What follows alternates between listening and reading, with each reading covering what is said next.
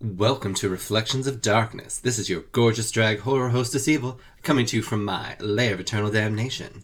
Good evening, pod people. I hope you're all doing well and ready for a slimy movie review. Now, I know movies like tonight's aren't everyone's thing. Some horror fans are only in it for the slashers or some big monster. But when it comes to little creatures of nature like worms, ticks, ants, slugs, they're out. But I personally love movies like this because the people have to be clever on how they create situations for the characters to be entrapped by small, usually slow creatures. And all that being said, that brings us to tonight's main feature. Enjoy. Tonight we are reviewing Squirm from 1976. Now straight in, there's opening text. Late in the evening of September 29th, 1975, a sudden electrical storm struck a rural seacoast area of Georgia. Power lines felled by high winds sent hundreds of thousands of volts surging into the muddy ground, cutting off all electricity to the small, secluded town of Fly Creek. During the period that followed the storm, the citizens of Fly Creek experienced what scientists believe to be one of the most bizarre freaks of nature ever recorded. This is the story. ... So we open on a big thunderstorm, lots of wind and lightning and ominous music. Title card, Squirm. And then we focus on the power lines. And then some creepy kids singing.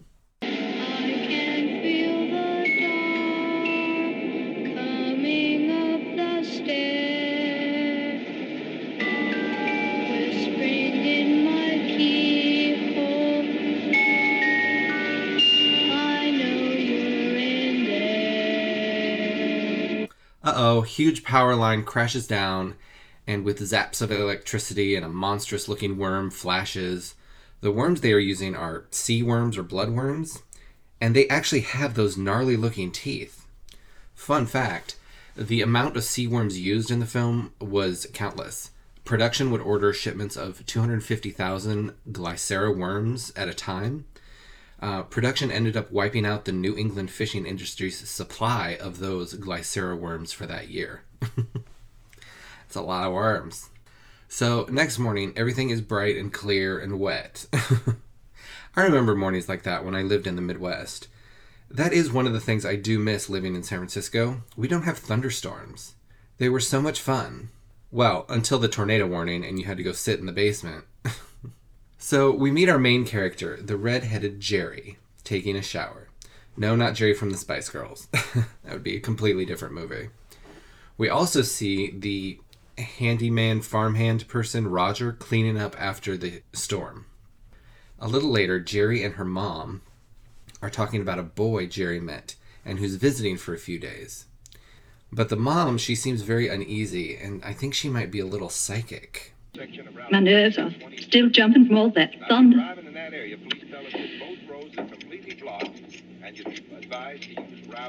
I never saw such a storm. Something evil, but... So Jerry borrows Roger's truck to go get Mick.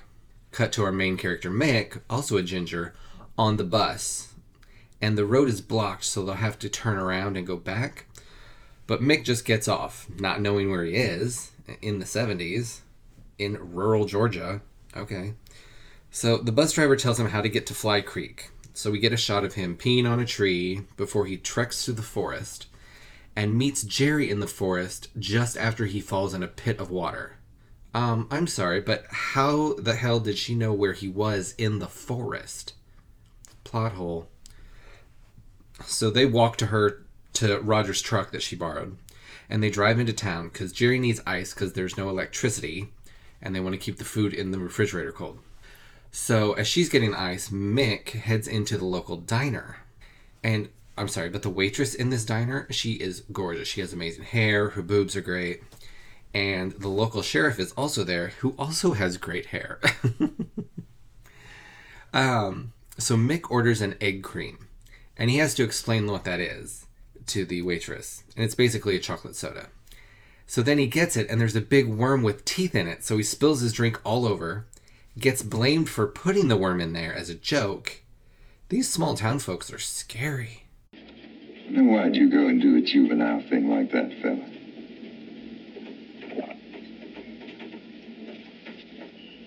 Where are you from, fella? In the city, I'll bet. I don't want your money. I just want you to leave. And don't you think an apology is in order, fella? Apologize for what? For finding a worm in my egg cream? What business you have in Fly Creek? No business. Just pleasure. So he and Jerry ride back, and Mick has to hold the ice on his lap. Talk about shrinkage. Oof. So Mick is there in Georgia to pick up antiques from some of the locals. And of course, to make out with Jerry, if they can ever find some privacy.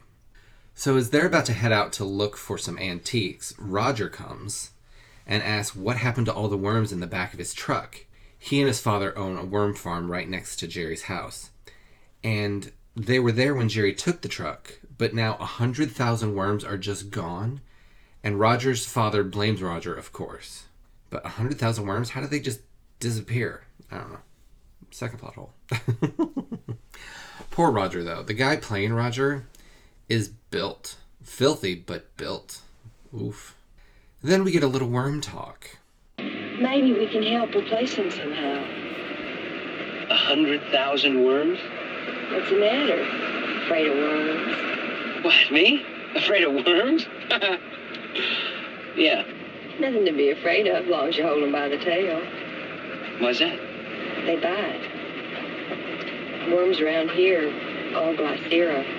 Bloodworms and hornworms from the ocean.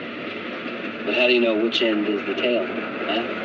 The end opposite the one that bites you. So at the house of the guy with the antiques, Mr. Beardsley, no one answers the front door. So they go around to the back door. No one answers. They're looking in the windows, looking around the property. Then Jerry screams because she finds a human skeleton half buried in the yard. So they go get the sheriff. When they finally get the sheriff to come out there, there are no bones. The sheriff is a dick. Now listen, fella, I don't know what you're up to. But you sure as hell ain't gonna pull this bull in Fly Creek. I want you the hell out of this town. But it was right here, Mr. Reston. We both saw it. Now, Jerry, that's enough. I'd expect this bull from your sister, but not you.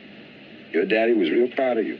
If he were alive and saw you now, he'd tan your fanny. She didn't do anything. Well, I'm gonna let this go because it's too hot. And I'm too busy to book this little city weasel. I got goddamn time to put back together again.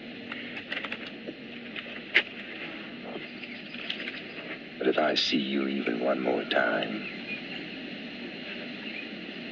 you won't even be able to call a city lawyer.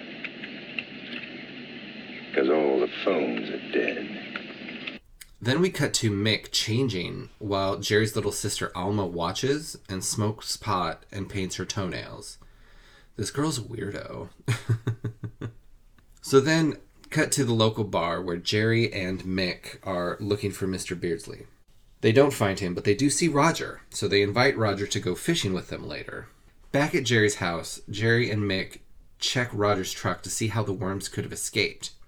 And while doing that, they find the bones from earlier. But Roger's father was coming, so they hid. So they know the bones are in the truck, but they still don't do anything. Okay. Cut to Roger, Jerry, and Mick on a boat in a lake, and the worm hooking scene, where neither of the guys want to hook a worm, but the girl will. And then finally Mick starts to do it, and the worm bites right into Mick's arm. Ugh. Then we get a little story from Roger. I never saw one bite like that. I did. When I was little, my daddy just started the worm farm, experimenting with ways of getting them out of the ground. Tried electricity. Took my train transformer and hooked it up. Then he wet down the ground, he set back, and waited until it got dark. Did it work? Of Come out of ground, all right. Like roaches up a drain pipe. Had to pretty near cut off all my thumb. I never knew you. Aren't no big deal. So Mick leaves Jerry with Roger and goes off to tend to his bite. But actually he's going to snoop in Frank's dad's work truck and look at the skeleton. And he takes off the head of the skeleton. And as he's coming out of the truck, Jerry's sister catches him. So they both take the skull and go off. Back on the lake with Roger and Jerry. And Roger's trying to make his move on Jerry. And she is not having it. So Roger gets mad. And she pushes him off her and into the boat where the worms were loose in the bottom. And they start crawling all over his face and in his face. And they just start sucking up in there and he's trying to pull them out. It's amazing, gross scene. Great effects. Then they both fall in the water and Roger starts freaking out and runs off into the forest. And Jerry can't chase him, I guess. So Jerry makes it back to her house, all wet, and tells her mother nothing is wrong and that she just fell in the water. I'm sorry, but why wouldn't she tell her about Roger and the worms? I don't understand. Cut to the local dentist's office as Mick and Jerry's sister Alma break in to, I guess, compare dental records to a skull. I mean, okay. Anyway, he apparently proves it's Mr. Beardsley's skeleton that they found. He should work for CSI. Then there's this weird non-shower scene with Jerry trying to take a shower, but there's no water, but the worms come out and then go back in when she turns the water off. So, no shower for her. So then Jerry tells Mick about the attack on Roger, but they keep it all from their mom. And it seems the mother is close to a breakdown, and that's why no one is telling her anything. So Jerry and Mick go off to the worm farm to try and find Roger. The truck is there, but no one else is. It looks kind of deserted. Then there's this cool shot of Roger in the rear view mirror of Jerry's car. And then he's gone. It's a great shot because it's just his head and the worms are coming out. Oh, it's so good. Mick finds Roger's father, and he's, of course, full of worms. And dead. I mean, both.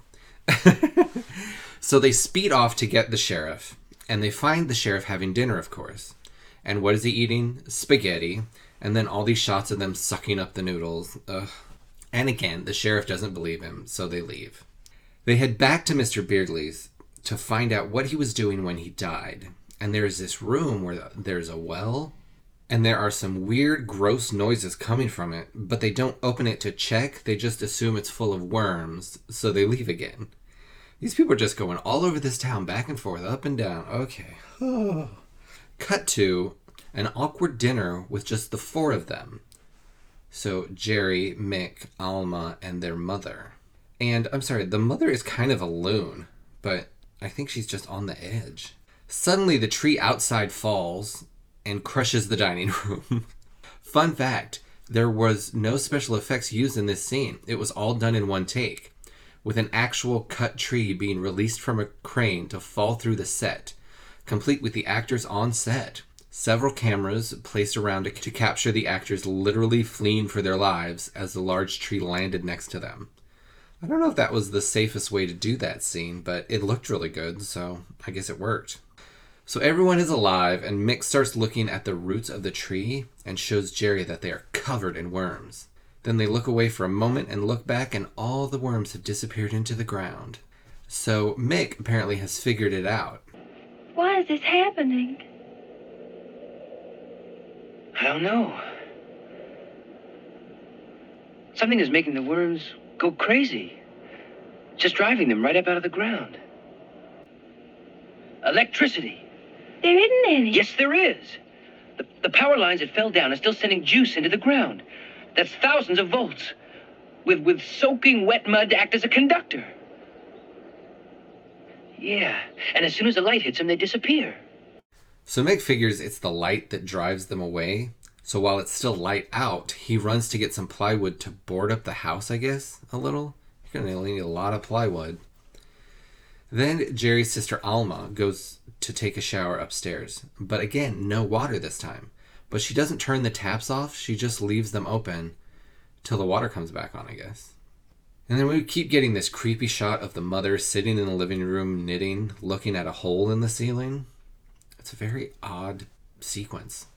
Cut to Mick carrying some plywood through the forest. Bam! He gets attacked by Roger, whose face is still filled with worms. And Roger throws him in a pit because he's jealous that Mick is with Jerry and not him. You ain't got no good way to go, boy. He's mine. She all was mine. And now you're coming down here and you spoil everything. You're gonna be spoiled. You're gonna be the worm face. Now it's full night, and the upstairs bathroom is filled with worms, so Alma goes up to wash her face, and a tsunami of worms falls on her. Cut to black. Bye-bye, Alma. Back in the pit, Mick's ankle is messed up, and he's lost his glasses, and the worms are coming. So he takes off his shirt, makes a torch with it to ward them off, and then they suck back into the ground. Weird. Cut to the sheriff having sex with some woman in one of the jail cells, and we get a POV shot, I guess, from the worms. Then they're coming in through the bars, and then the sheriff and that woman, both worm food. He deserved it. I don't know if she did, but he definitely deserved it. Then the people at the bar are worm food. I don't know if they deserved it, but whatever. Cut back to Jerry's house, and her lighting more candles, and Roger's just outside the kitchen window, but Jerry doesn't see him. Oh my god, that shot is so well done. So, by the back door, Jerry gets grabbed by Roger as he smashes out the light from the candles. Again, actually another good scene. Like I said, this movie's kind of slept on, but it has some really good scenes.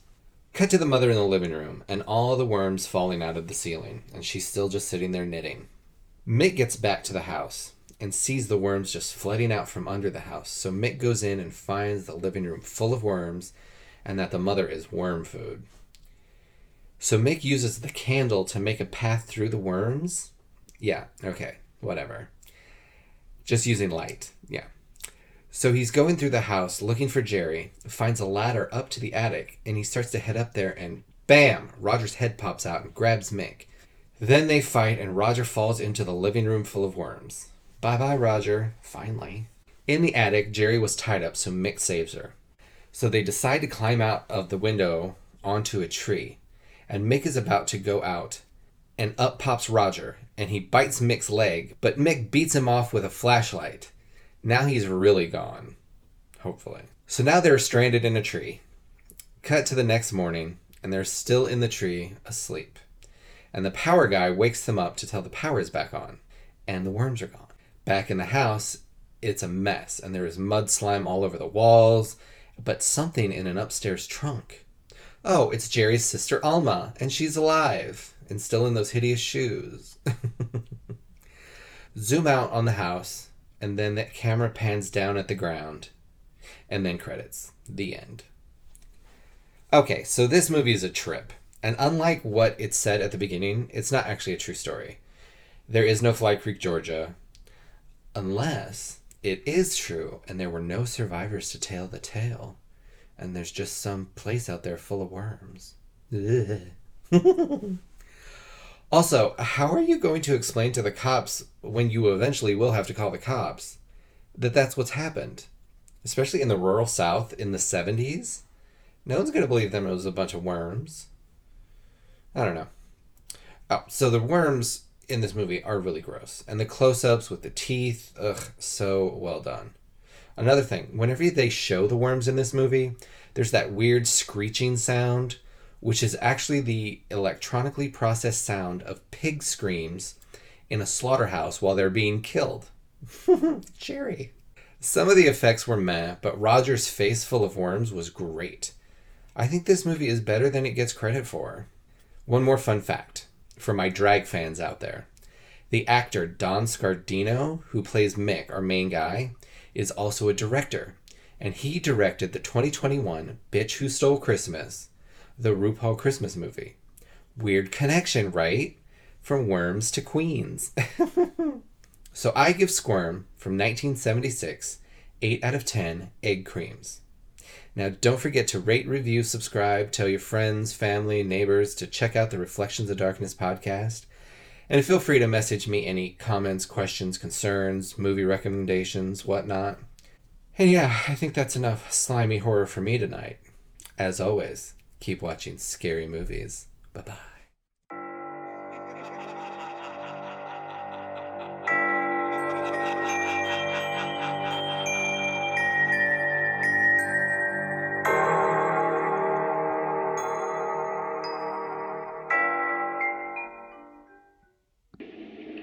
Quigley's is a pisser. I go there with some of my friends, stoned out of our gourds. We just sit around and watch the old farts drink themselves into a stupor.